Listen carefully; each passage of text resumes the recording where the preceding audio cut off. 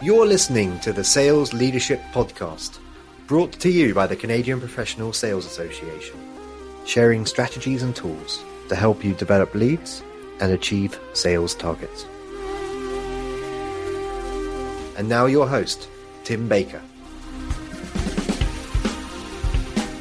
Rejection and resilience, two very big challenges that we all face from time to time, both professionally and personally. Learning how to manage rejection and embrace resilience early in life will better prepare you for your development as a sales leader. Today's workforce has multiple generations working together. If leaders work together to identify skills gaps and take the time to share experiences and learn from each other, we can be more productive and create a lasting culture. Our guest today is Jamie Shanks. Jamie is one of North America's leading social selling experts. He has personally built social selling solutions in nearly every industry, ranging from startups to Fortune 500 companies. Before starting his first sales agency, Toronto-based Jamie was the director of sales at two software companies. Jamie has trained thousands of sales professionals from Fortune 500 companies to solopreneurs.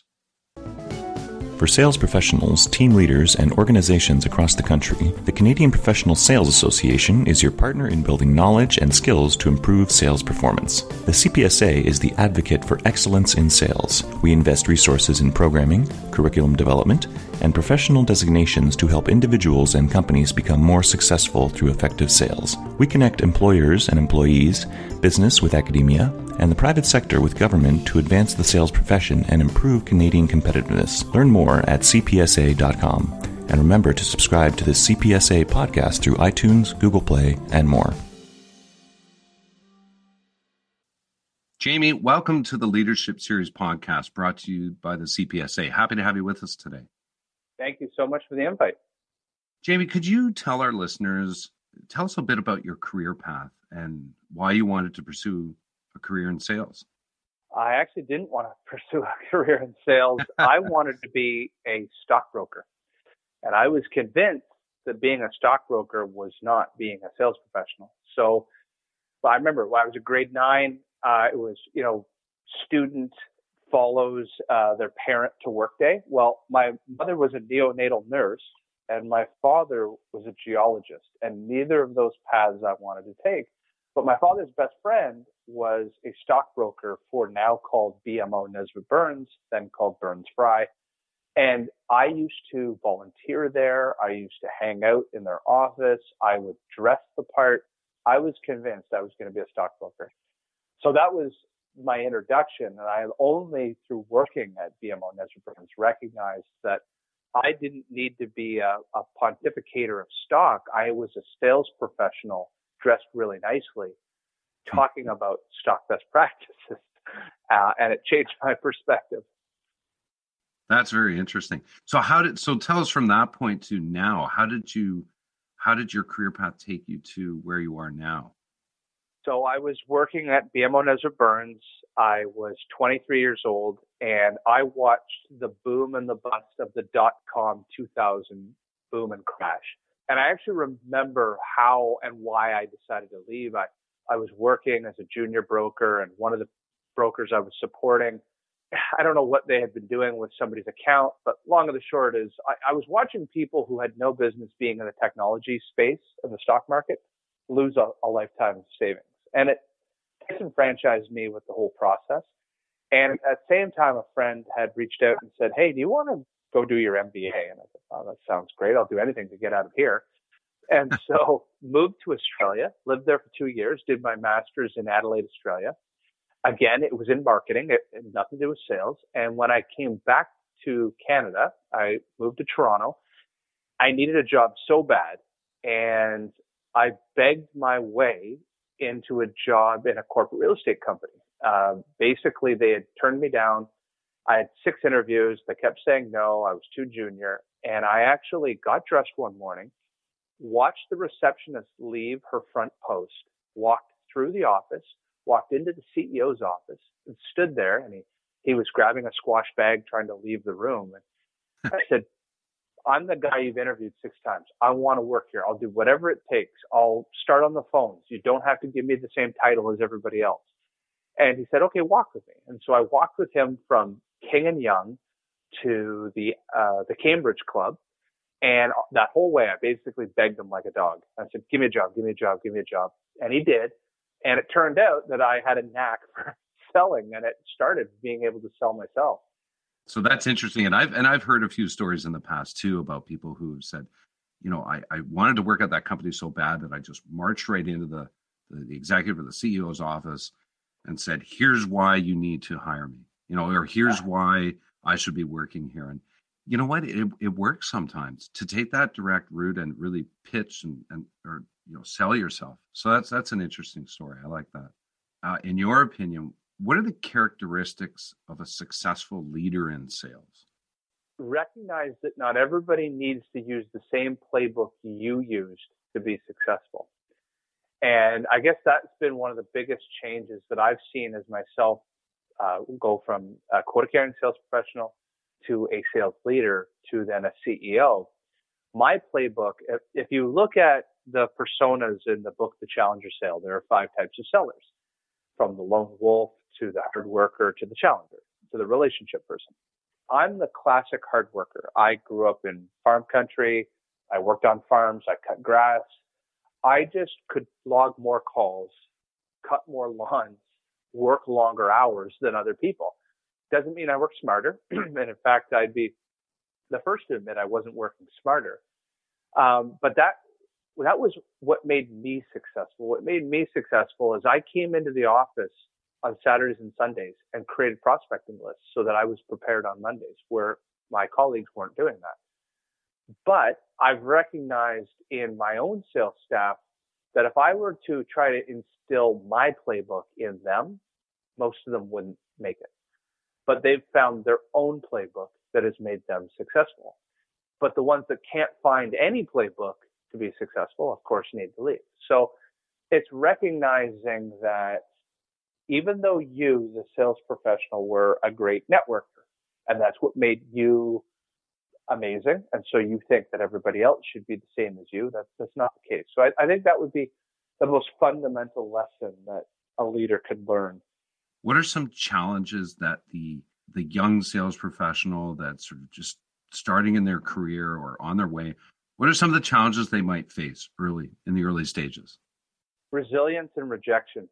Sometimes in the office, we joke about millennials versus Gen X. I'm born in 1978, so I'm a Gen X, and we all tease and razz each other. But there's clearly these generalizations exist because there's some half-truths to them.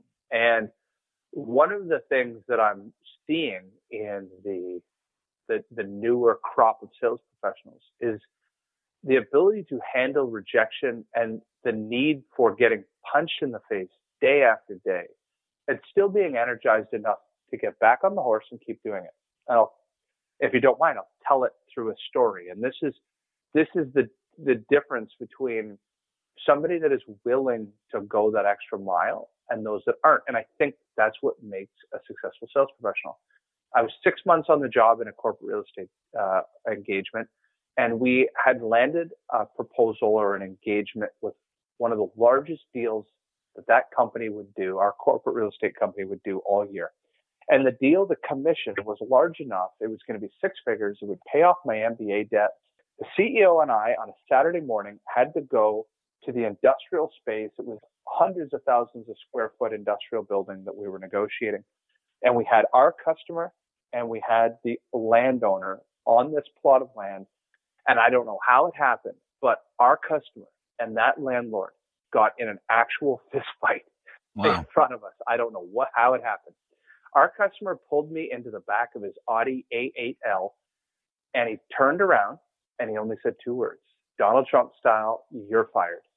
And I went home.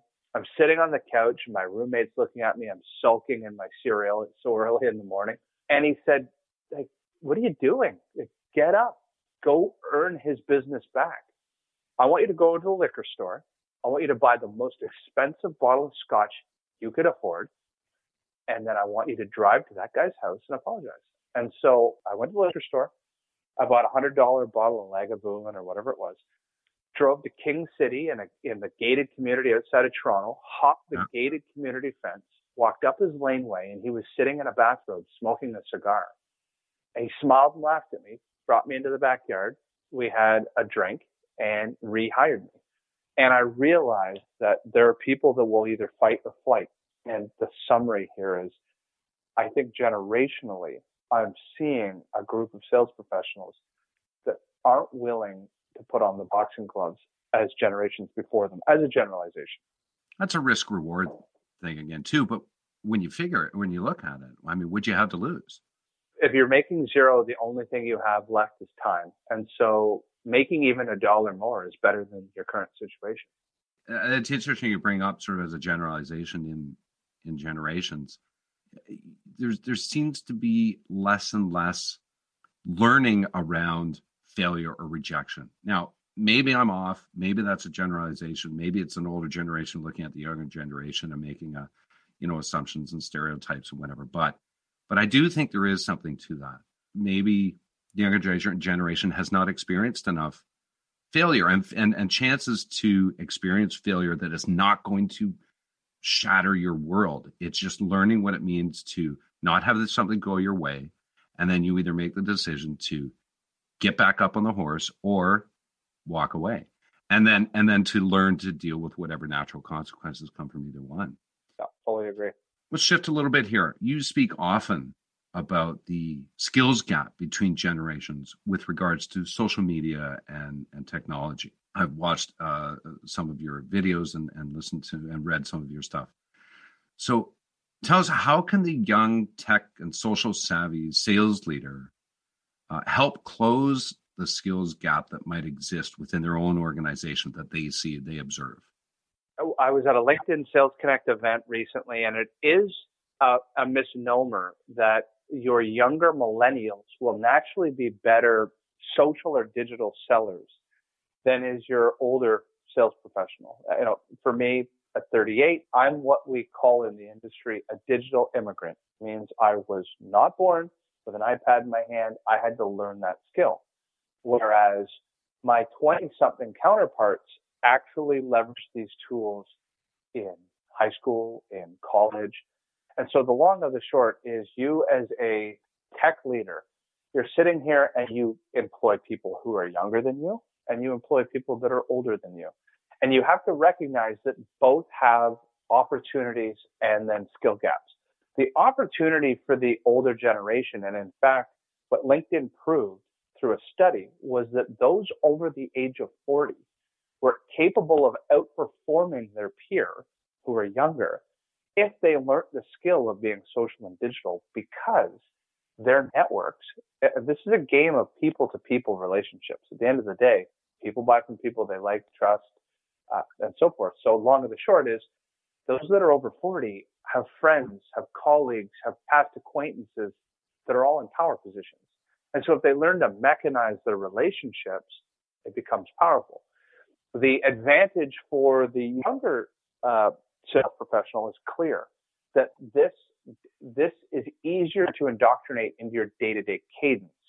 So if they learn how to centralize that process and minimize the distraction, that's the big part. So what we teach is social selling routine, that if they can condense what they were probably doing in 4 hours to do it in 30 minutes and to harness that power into something meaningful, that means that they leave more time in their day for core other selling skills. And that's where you can also improve that skill gap. And now you've improved the strengths of both. For the older generation, it's learn to harness and mechanize relationships.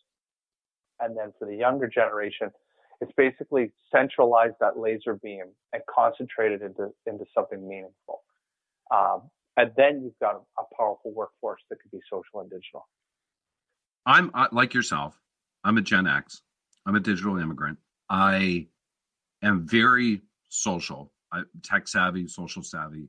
That was something that was very important to me, and I made it a priority to learn. I started out most of my social media networking on a professional basis, not so much personal. I know that the digital natives, the younger generations, will likely already, through social media, have personal networks.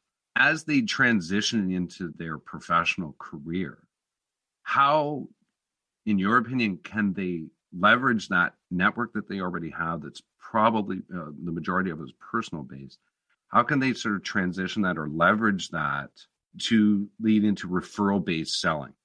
So most of those sales professionals went to college or university. At each one of those colleges and universities, people before them had shared a life experience. So I'm going to use myself as an example. I went to the University of Ottawa for my undergrad. And at the University of Ottawa, every single professional, doesn't matter the degree, for generations drank and ate the chicken wings at a place called Fathers and Sons. Tens of thousands of people a year, every year for generations. And if I were to even just mention the name Fathers and Sons in an email or in a voicemail or in a social message to an alumni of the University of Ottawa, they would laugh, giggle, and bring up the fondest memories. And so I'm a young sales professional who just graduated from Queen's or from Western or from Guelph or wherever it is. The reality is that there are people who have walked a mile in the same shoes you have, just at different times in their lives. And there's a tool within LinkedIn. It's under My Network, and you can drop down, and it says Find Alumni. And it allows you to dissect the school you went to and see, and you could sort by any city in the world, any company in the world, any current job title in the world. And now all of a sudden you can pinpoint either a named account or pinpoint an industry or geographic node that you want to focus on and say, okay, I want to know, my named account is Oracle. I want to see if there's any University of alumni that work at Oracle. And in fact, there's right now 82 people. There are 82 people in the Oracle ecosystem that could help me and be an advocate to get me in the door. And my conversation starter is going to be something with what we call is within their sphere of influence. It means that it has a personal connection to them, and that's going to be the University of Ottawa. So that's where you could start. You might sit there and say, well, I just graduated school.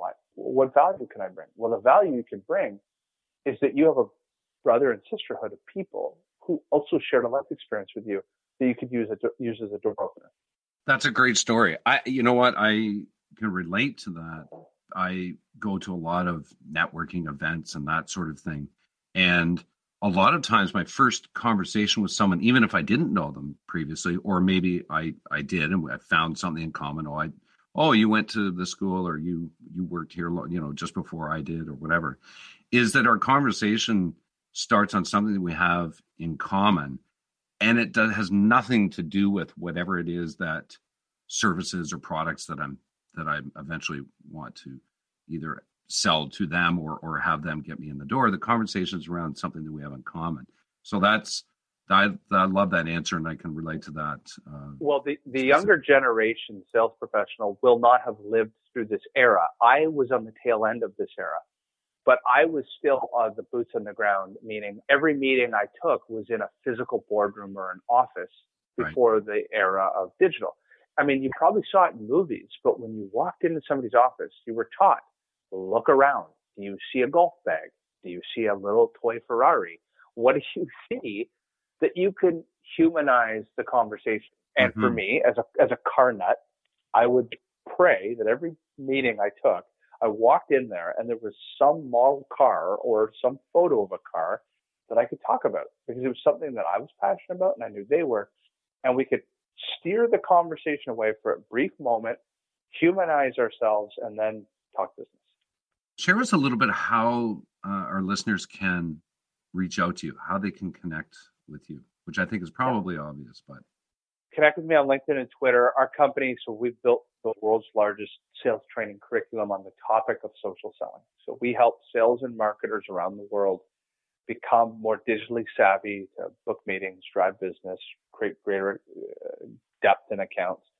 And you can reach out LinkedIn and Twitter, but as well, we have just published a book called Social Selling Mastery, and connect with us that way as well.